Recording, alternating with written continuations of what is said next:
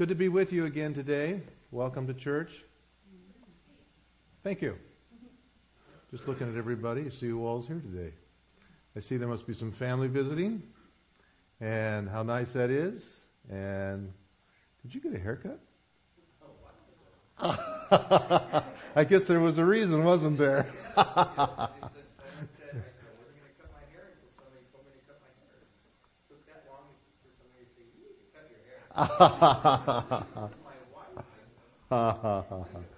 Yes, and thanks to her, she was helping out this morning in one of the divisions. I'm going to start a series that I think and hope will continue for some time, but I hope it'll be very beneficial to us. Some of you know that I have been involved in a doctoral program that's taking about as long as my life right now. This coming year, it's going to be 40 years I've been in graduate school. Can you believe that? I think they should have kicked me out by now. Don't you think so? One of the elders over at Willits who heard that said, "Do you have a hard time bringing things to a conclusion?" Do you think? The task is basically the subject of spirituality, and particularly the spirituality of children and what we can do to enhance the spirituality of children. It is not a simple task to master that. What is very exciting to me is that I'm on the front edge of a tremendous wave of enthusiasm and interest in the area of spirituality in our country today. Something that hasn't been seen for a long, long time. Some people call it the Third Great Awakening. Do you remember about the other two awakenings back in the 1700s and the 1800s? You know, where you had these tremendous amount of revivals that just swept across America, transforming the lives of entire towns as people would leave the saloons and would leave the gambling, and they would just be driven by a spirit way beyond what anybody, it was palatable, it was so strong, to go to church. And you would see these people just assemble at church in the middle of the day, in the morning, and at night. It was a spiritual wave. God's Spirit was so powerfully felt in the heart of people that they would flock to whatever they could go to actually feel closer to God and learn more about God. It was a phenomenal thing, and people that are historians have studied it for some time. By the way, just a little interest to Adventists, the history of 1844, the movement that was just prior to that, they are now discovering qualifies for one of those great spiritual revivals as well, because it was just as extensive and just as widespread. And so it's amazing. And this movement today, this interest, this excitement regarding spirituality has the same kind of an effect as those great movements a century or two ago. There's a tremendous amount of interest in this. A few years ago, I have been reading that the England and the educational system in England, I may have mentioned this before. Forgive me, I don't remember too well what I say. So, some time ago, the leaders of the educational system, Parliament, all of that kind of stuff in England, have come to the conclusion that they're really missing out on something in their country. They are raising children, but children do not have character like their parents remember there used to be. Does that sound familiar? Mm-hmm. There just seems to be a void. There just seems to be something so basically necessary to survive in life is missing from so many of the young people growing up today. They don't know how to behave. They don't know what is expected, and they are lost. They are very confused and lost. And because of that, children get caught up in all kinds of damaging things, crime and habit patterns that are very, very destructive. And so the legislators in the British countries of the world have decided that they need to actually bring back spirituality to the public school system. Talk about a shock. Well, actually, when you go back to it, the requirement to have spirituality in the school system goes way back to the beginning of the school system in the English countries. But they haven't applied it. But now recently, since the 1980s, that's not that far ago. Some of you can remember back that far. Some of you can't, too. But go back in the 1980s and 1990s. They are actually requiring teachers in the English school systems to teach spirituality. And the teachers are just aghast. They don't know how to go about do that. By the way, do you know how to teach spirituality? How would you do it in the complication of a public school system? And in England, as you know, there's all different kinds of religions there. It's a very diverse country. So that's just one example. And so there has been a tremendous amount of literature that has been generated, conferences, magazines, and all kinds of stuff that has come out in research in recent years on dealing just with this issue of how to teach spirituality in the public school system. We see these articles from Australia and all throughout around England. So there is this interest, this surge of interest in spirituality. Now, during this same period of time, there has been a growing interest in a field called spiritual formation. Is that new to anybody, or is that something you haven't heard about before? Do you know what spiritual formation is? And so there are now individuals that are devoting their careers to try to understand how do you bring spirituality into people's lives. Spirituality is such an interesting concept because how would you define it? What is it? And that's one of the major problems. What is spirituality? Can you just identify it with a word or two? Probably not. And so it's very difficult to do this. But there are now individuals who have written quite a bit about that. Once upon a time, spirituality was not such a foreign concept in our world. Can you give me some examples where you think that spirituality might have been a really powerful thing besides the ones that I've already mentioned? Can't we go back to the Bible? Were there times in biblical history when spirituality was prominent? Pentecost is a good example. What? By the way, before we leave Pentecost, what was there about Pentecost that makes it stand out in your mind as a real spiritual time? The huge numbers that would come to Christ in literally a matter of hours. Yeah, and the Bible does affirm that in the book of Acts pretty powerfully. And what was so amazing about it is how completely this was able to transform people's lives. This was not a shave and a haircut. This was a total transformation in people's lives. And there was power, amazing power. Here was a group of people who were maybe on the outside of society, maybe even a little bit on the illegal side of society, and now they were fearless, they were powerful, and they were changing society. And the only answer you can give to that is spirituality. Yeah, indeed. So the Holy Spirit, in order for spirituality to survive, the Holy Spirit has to be involved, doesn't it? But what happens when the Holy Spirit comes involved, when there's a spiritual revival, is that it comes in with such force, as I described a little while ago, that was taking place in the 18th century and in the 19th century that so totally transformed society. And suddenly the Holy Spirit just came in with such power that it was like it was irresistible, and it changed people's lives so completely. People came out of that movement, those movements, those times, they were new on the inside and new on the outside. They had a new orientation to life, they had a new understanding of life, and they felt like that they were not a stranger to God. They felt like that God and they were one. Can you think of any other times? Pentecost is a very good example. I think I saw some other hands. I don't want to miss anybody. Can you think of any other times when spirituality was a powerful thing? What about in our own denominational church history?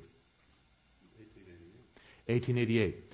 Would you say that, and now let me explain 1888 for those of you who don't know that. 1888 is a year. And in that year, our general conference, our church, the leaders got together in a general conference session, which is the highest organizational conference or body of group in the Seventh-day Adventist Church. In Minneapolis, Minnesota. Now, the delegates that were sent from around the world to attend this general conference session, by the way, what is that, 121 years, 22 years ago? Something like that? So the delegates came, and those of you that know about 1888, would you describe that when they came that it was a spiritual conference? Anything but. Their agenda, they make presentations, talks, lectures to people that come. And you know what they were talking about? No. That wasn't on the agenda that I'm thinking about. They came with the agenda of talking about the horns on Daniel. Daniel's beast. That was the big important topic. And they were going to fine-tune all the details about the horns. Does that sound like a spiritual event? Like sometimes you come to church.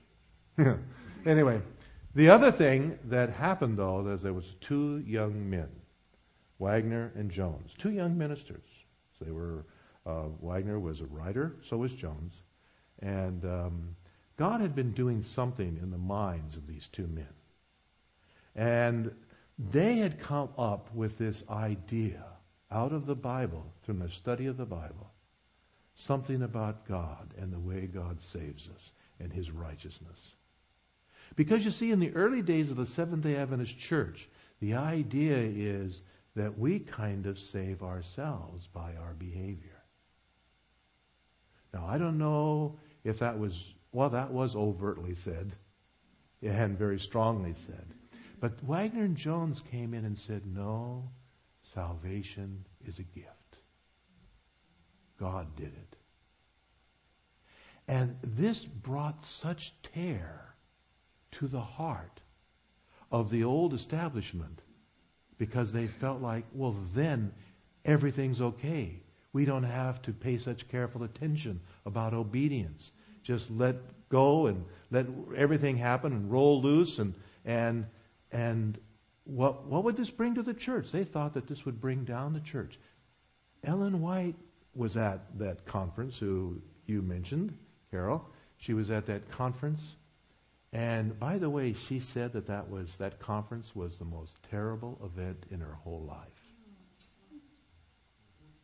Because she saw the church that she had worked so hard for, labored so hard for, the Lord had called her to minister to, just actually fraying apart.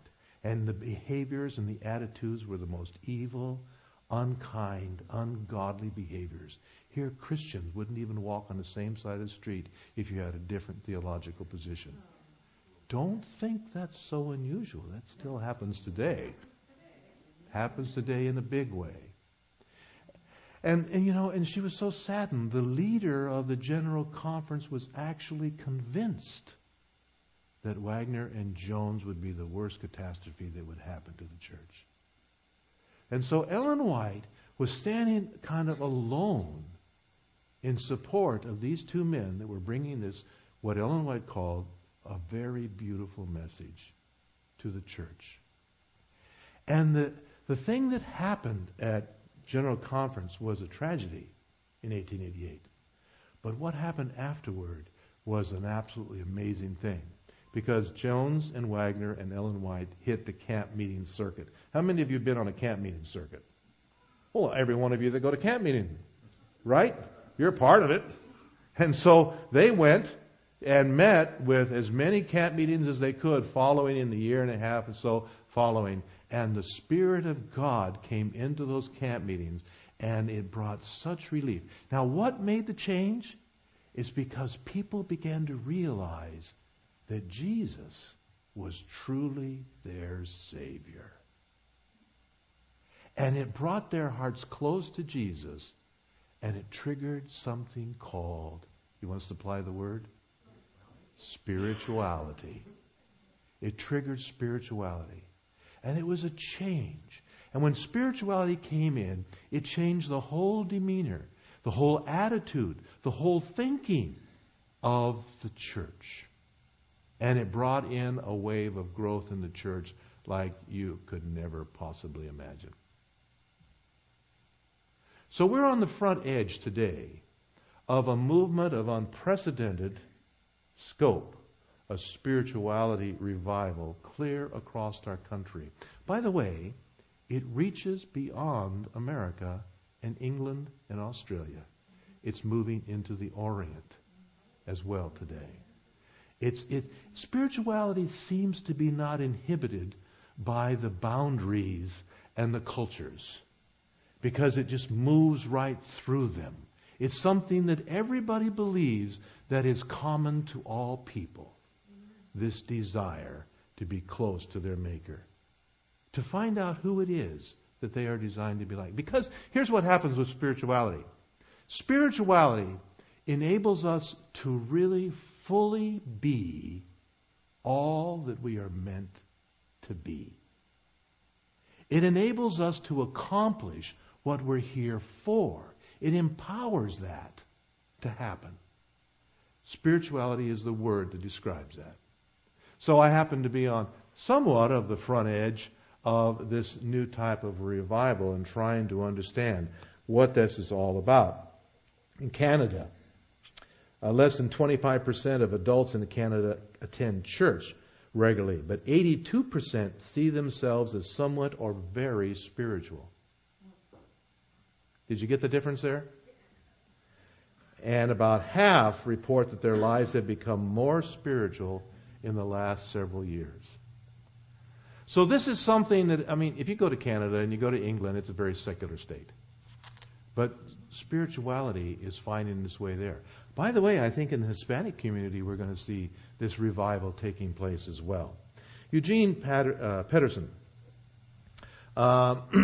he's one of those who writes about this. I think he was the author, wasn't he, of the Message, that very popular Bible that people enjoy reading.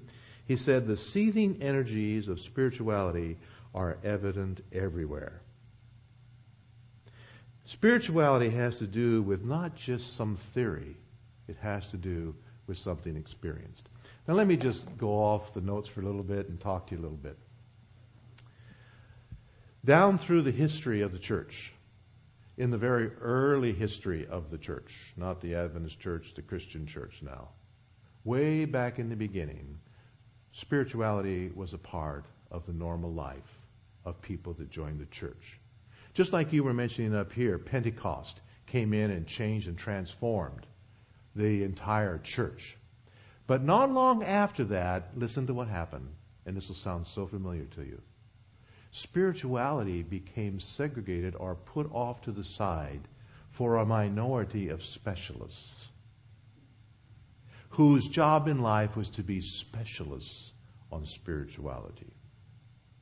And therefore they had to be apart. I'm moving over here apart, you see.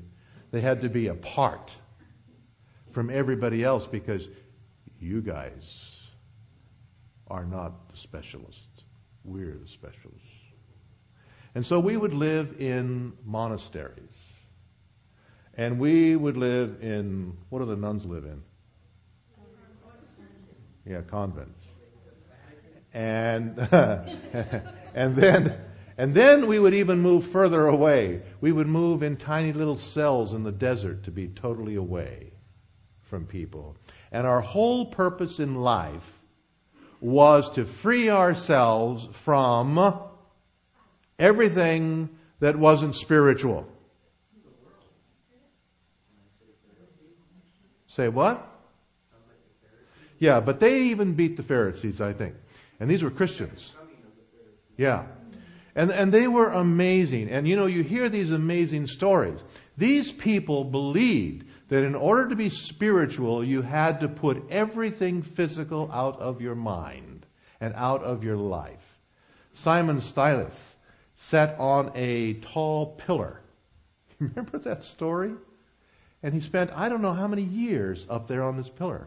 His food had to be sent up and down, and everything else, of course, that had to be, And when he finally passed away, his clothes that he wore, he never changed.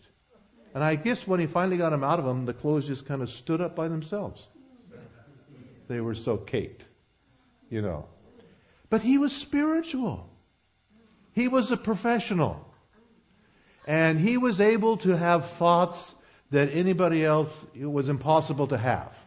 Right? So what happened then? Now listen to this. For the next 1,000 years, spirituality was a sideline for just specialists in the church. And anybody that attempted to bring spirituality to the daily life was considered a heretic. Pretty much. You got that? And God would continue to try. He would bring movements. He would bring different individuals that would try to help people. And what happened is that these spiritual people off to the side, over here, all by themselves, began to come up with ideas that really the body is bad. And these were basically pagan ideas. Dualism is what they called it. That the spirit is good, but the body is bad. And so they tried to put to death the body, so to speak. And that it was evil. And all of this was so bad. Spirituality just was killed with that kind of an atmosphere. It didn't change, really, that I could see. When it came into Protestantism, you have another group that broke away from England that you will remember. Their names were Puritans. And they tried to create a spiritual society. And they had a whole lot of laws. And the idea of God by these kind of spiritual people were not that different than the idea of that group in Minneapolis, Minnesota, at the General Conference in 1888. That God was harsh and that God was demanding. And if we didn't do it exactly the way God said it should be, that you weren't spiritual, you had to actually force this through. And that was what Ellen White says was keeping the church as dry as the hills of Gilboa. Spirituality is not that way at all. Totally different. Anyway, so you can see various different groups here, the Baptists and what happened to them and so forth, simply because of all of this. Now, there are new theologians and new people coming up today that believe that the Christian of the future will be someone who actually experiences and lives God in their life, which means spirituality. They will have contact with God. They will be transformed. You will look at their lives, and they will see life differently. What will they see differently? What will spirituality give people the capability of doing? Okay, they're not going to be judging of others. Thank you. It makes me think of Joseph. Joseph comes before the Pharaoh and says to the Pharaoh, let me check with my God. And the Pharaoh says, you test my patience. Enough of that checking with your God all the time. Yeah. And you can't read this. Absolutely. Daniel was a spiritual man, right? And the people around Daniel recognized that Daniel had access to things that normal people didn't have access to. Daniel had integrity. He had something that other people did not have. You know what that was? It was spirituality. Spirituality means you are connected to God, and God is connected to you. It is what all of us are longing for. St. Augustine, troubled as he was, he said, let me see if I can say it exactly, that in the heart of every one, they will not find rest until they find God. Yeah, I butchered it, but it was similar to that. The heart longs for rest and fulfillment in Jesus Christ. Okay. Now, so in part of my studies is that I have to not only read all the journals and find out what's been said and read all the books and see what's been said, and that's getting to be quite extensive, and no wonder it's taken me 40 years. But I didn't start this until about 3 or 4 years ago, this topic of spirituality. Recently, I have typed in, and these are amazing what computers can do today. You type the word spirituality in, and you can find every word that Ellen White ever wrote. Now, why do we want on spirituality? Why would I want to read what Ellen White had to say about spirituality? Just tell me. She herself was spiritual. Because Ellen White, what happened with her? Third grade education, but what happened to her? The Holy Spirit came into her life, and she had unusual, unbelievable insights. Her whole life, she had discernment after that happened to her. When she spoke, it's like E.F. Hutton, is that what they say? People listen, you know? I mean, it was like, that was what Ellen White was. Spiritual people catch your attention. They do not go down the path where everybody else is going. They somehow are able to find the right path. I heard the most amazing thing the other day. I didn't even see it, but it was in the background playing on the news, I think, somewhere, about this lady on Wall Street, was it, in New York? And people, all of these great big corporations are seeking this woman out because... Was it on the news? Yeah. And they're seeking her out because she has somehow this ability to be able to tell them when something is a good investment or not, a good thing to do. And this lady is living in high class today because these people come to her and say, what should we do? And she just simply tells them. And apparently she's so successful, no training, it's native. And that they're paying her enormous amount of money because she's right. Spirituality is not that different than that. Not that you will use it for gain. Could be. Yeah, could be. I don't know about that, but it could be. But spirituality is this ability. It is this ability to be able to be right. This ability to have your life be so transformational that people look inside you and they see that the life confirms what you are saying. You are united. You are together. That's what spirituality is. It's like you have found completeness. It's like you are as broad as God is and yet as detailed. It's just amazing what spirituality is. When people are around spiritual people, they are changed by those people. It is unbelievable what probably is ahead of us. And like you said, Lloyd, the devil is no sleeper here on this one. He's going to have a false spirituality, isn't he? Yeah. So don't deny the true because of the false. They're going side by side. This is going to be an amazing struggle that we're going to see just ahead of us. So Ellen White, believe it or not, 870 references I've been trying to weed through, Ed. That's why I don't get everything to you exactly on the time that you'd like to have it. And Andrews, they're just the college where I'm going to, the university. They may be giving up on me. Here, can I read to you some of the things that she has said about spirituality? I think it'll help us to understand this concept a little bit. It is a spirituality of the children of God that is their glory in His eyes. Of all the things that God looks for in us, it's spirituality. That's it. Spirituality takes belief and life and makes them one.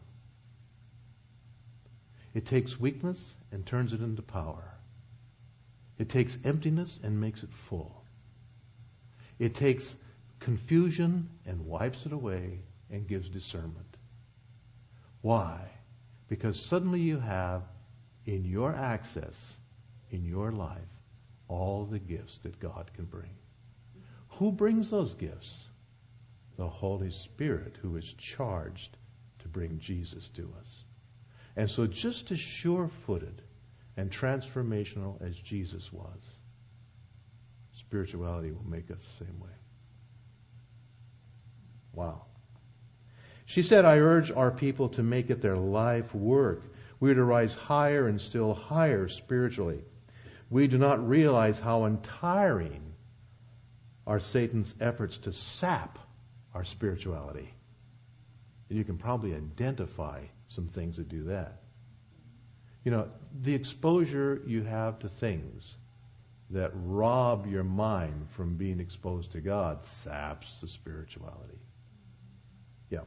I got to tell you a little story. Last week, while I wasn't here, I have been a good father and grandfather several times over the last 3 months. My wife bought annual passes to a place that is a mousy land called Disneyland. And one of the things that I do as a father and a grandfather is attend to those children at Disneyland. At least a few hours a day, and then I get back to my room and my computer and I live a normal life again. But to be with those children at that time is something I realize that I need to do. And for the first time this last week, we had all of our children and all of our grandchildren there. And I wanted to be involved with that. But I still got away to my room and my computer. 870 quotes, have to work my way through those things. And on the way back, how many of you are grandparents? You may understand what I'm going to say next. It happens to be a long ways from Roseville, California, and Anaheim, California. Long enough for grandchildren to be not so pleasant. And they get irritated and they get upset. And something happens to my spirituality to and from Disneyland. And I am now, by God's wonderful grace, I am being reminded, while I am that way, that God was not that way. And I am confronting the things, the roadblocks that are in the pathway of my spirituality.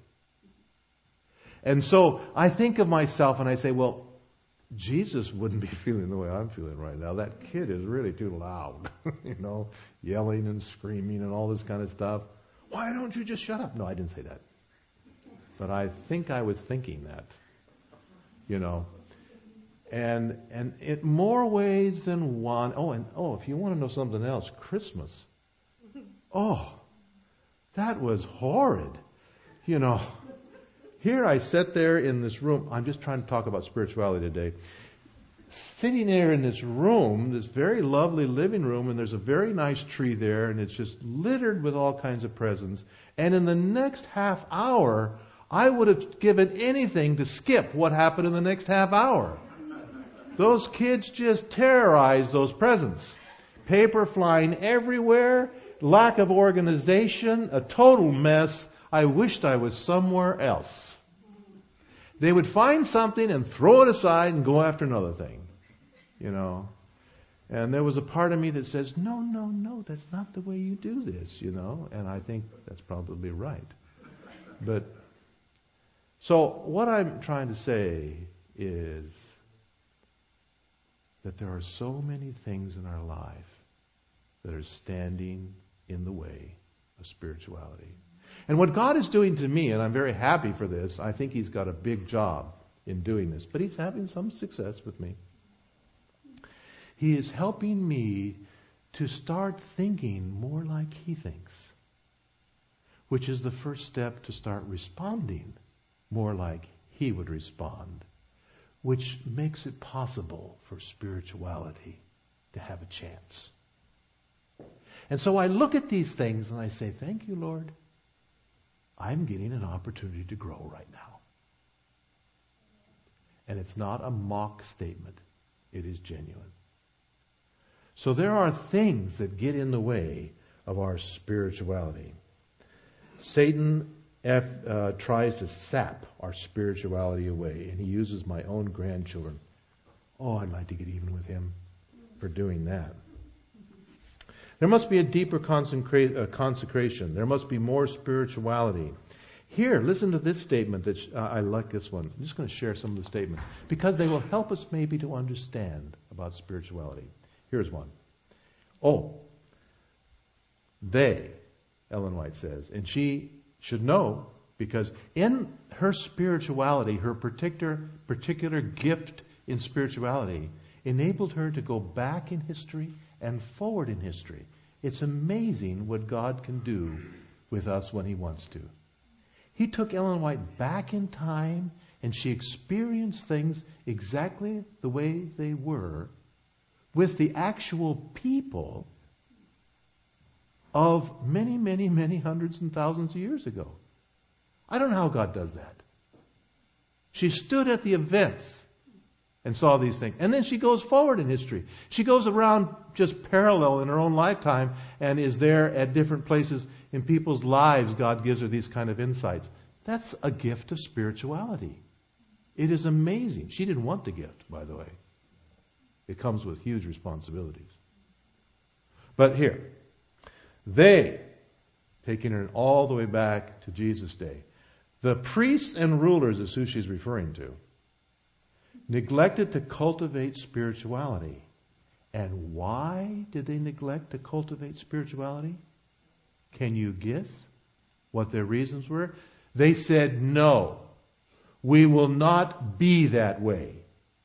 We will not be spiritual because, and then she provides the answer. You're very close to the answer there. It would place them in the minority. In the minority. There are so many things that would keep us from being spiritual. I want to please people. And so my desire to please people will come up against my desire to be spiritual. And so I have to give up one or the other. And a lot of people will say, I'll give up spirituality. Cost of not pleasing people is too great. See, spirituality, it has some wonderful benefits, but it has some huge price tags as well. So this movement that's coming across the land and emerging across the land today is going to come with such power and such force that it's going to be startling. And it's going to have a huge price tag that comes with it as well. She talks about there's a deplorable lack of spirituality. We are dwarfed in spirituality. These are her words. Destitute of spirituality. Diseased piety. Spirituality, she says outright over and over again, can die. It can die. And so, I like some of the statements she makes. Here's some of her favorite expressions, and I'll just share these. Then I want to get real quickly to what I want to say today. Just like 40 years going by, it takes me a while to get done. Okay. She talks about people walking, do you like this statement? Walking in the sparks of their own kindling. Have you ever heard that statement before? Walking in the sparks of their own kindling. That kills spirituality. And then she talks about it's like barren trees. Barren, B-A-R-R-E-N. You may look from the topmost bough to the lowest branch, and you will find nothing but leaves. There is no fruit, only a promise.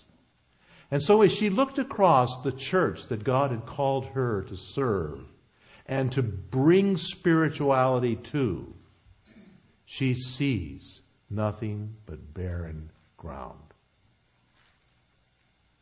Very few, including the leaders of the church. You know, if we were to evaluate us today, how many truly spiritual people are here in this sanctuary today? That's something to think about. And are you personally, am I really a spiritual person? Does God's Holy Spirit have complete access to me?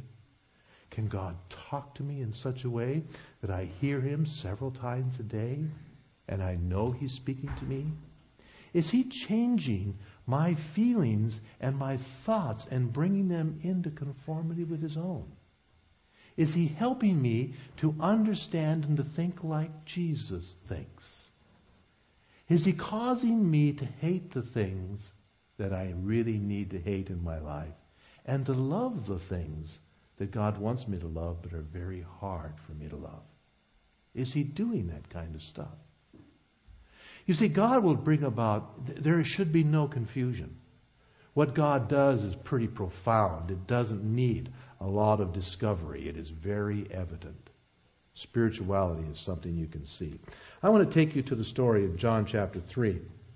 Now, it's a very familiar story. Please open your Bibles, or if there's one in the hymnal rack, if you need one, take a look at it. There was a man of the Pharisees. His name was Nicodemus. He was a ruler of the Jews, and Nicodemus recognized something. He recognized that among his people, there was no spirituality. Maybe he didn't phrase it that way, but that's what he saw. He saw that there was a great need in his people.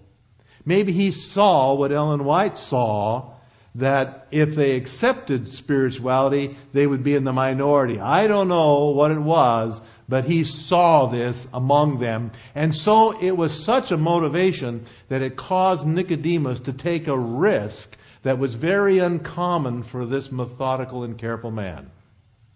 He risked shame. That would be a horrible thing. It would put him in the minority, right? It would put a scar, a stain on him that probably would never be removed. And so in the midst of the night, he sought Jesus out, this Jewish a scholar, this Jewish rabbi. And he found Jesus, and he came by night, hoping maybe that no one would see him. And he basically wanted some kind of a tip on how to be more spiritual. Just give me something, like going to the tarot cards or whatever it may be, Give me a tip. Something that I could use. Nicodemus wanted to be different. He wanted his life to be more complete, more full, more powerful, and he wanted to be closer to God. Those were all genuine things inside of his heart. We are not to doubt that. He wanted that, but he was afraid of getting it. So he just wanted to be in control of it and get a piece of it. Now, how did Jesus respond to Nicodemus? It says here in verse 2, this man came to him by night and said to him, Rabbi, we know that you have come from God as a teacher, and no one can do these signs that you do unless God is with him. When spirituality takes over in people's lives, people recognize there is power there that not everybody has, and so few do have it. And they are intrigued by that. And Nicodemus saw that power in Jesus, and he wanted some of that. He wanted some reality, some genuineness. Notice how Jesus responds. Nicodemus asks the question, because Jesus was spiritual, sees right through the question to the heart of Nicodemus. And he notices that Nicodemus wants something, and he notices that it's genuine, and he also notices he only wants a part. And Jesus said, no way. You can't have a part of this. You either get it all or you get nothing. And so he tells Nicodemus something that Nicodemus wasn't quite ready to hear. And this is what he says. Verse 3. Truly, truly, I say to you, unless one is born again, he cannot see the kingdom of God. Born again? Born again? Born again? Would you like to be born again? Would you really like that? Born again? Born again means You're totally different. It means everything about your life is totally different. You think differently, you act differently, you feel differently. You're totally different. Jesus said, you want more godliness in your life? You want more spirituality in your life? You want more power in your life? I applaud you for doing that, and I'm going to tell you how you can do it, but there's just one caveat. There are no part-way, halfway steps. Why do you think that's so?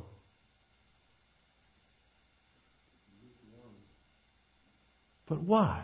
Why is it that you can't have part-way? Satan's absolute and God's absolute. There's no middle between the two. Why can't there be a middle? Nathan?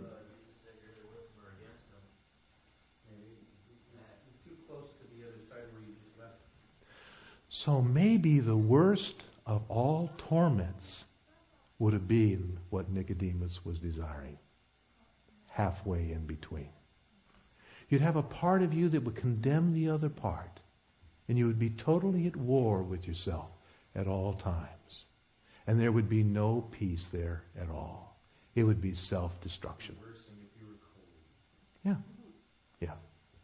And so God says, I love you too much, I admire you too much, you got to be born again.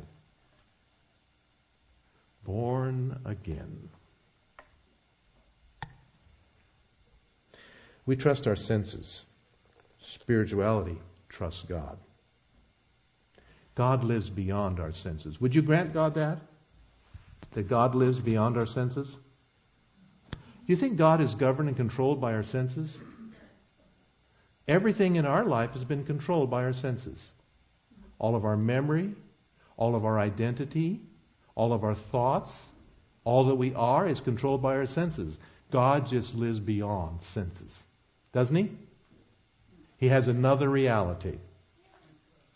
Yeah, praise God for that as well, Lloyd says. So, we trust ourselves.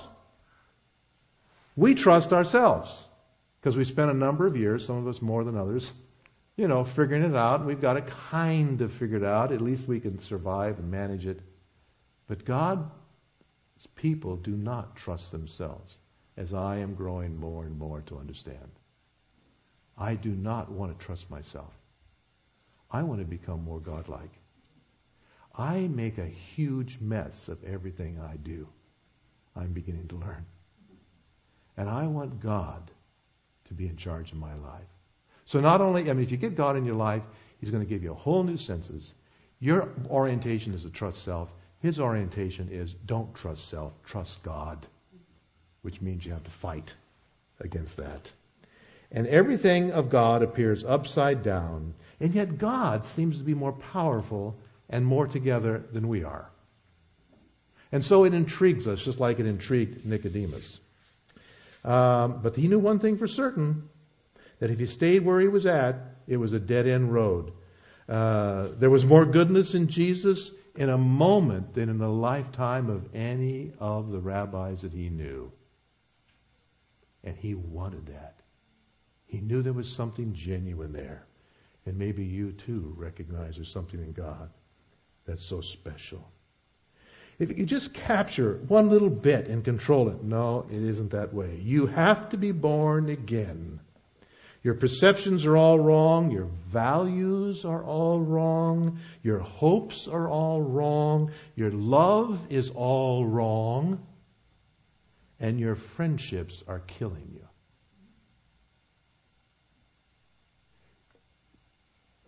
In our Sabbath school class, I sat in with Roland's class. Thank you, Roland. It was an excellent class. Great class. Appreciate that. We have two really good classes here that I've sat in so far. I haven't been in the little children's division yet. But I sat in these two anyway. And great classes here.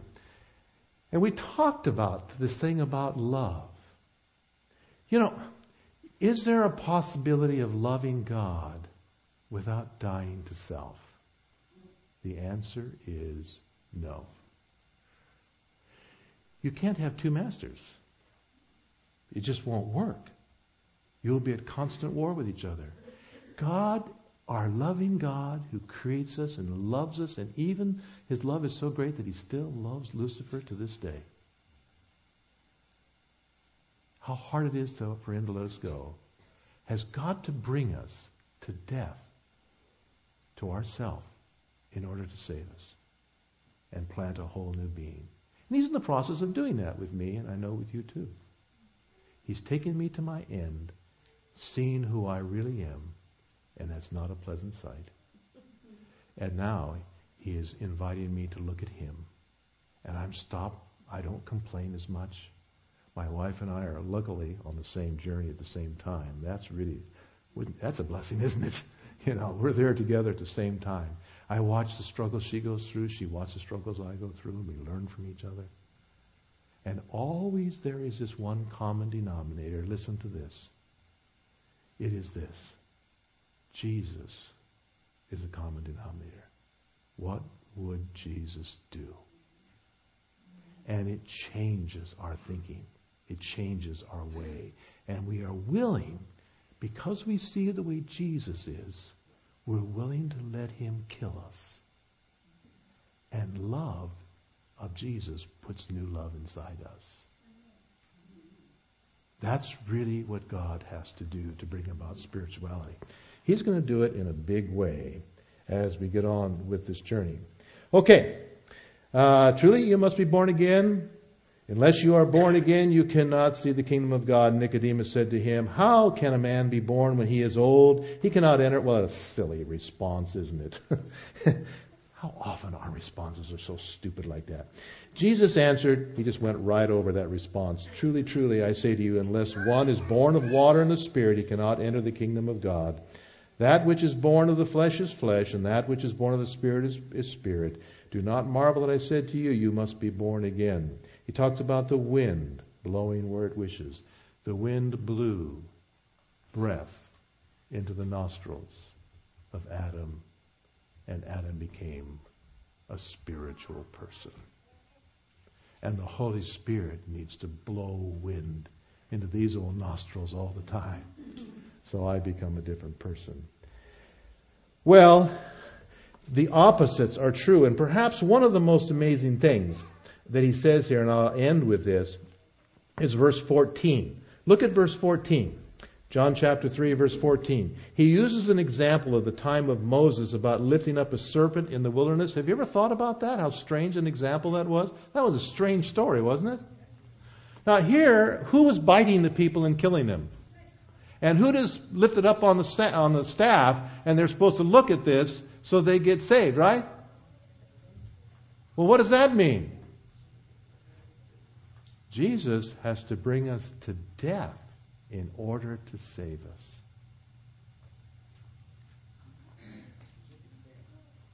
The serpent, he has to take us in the direction that Nicodemus didn't want to go in order to save us.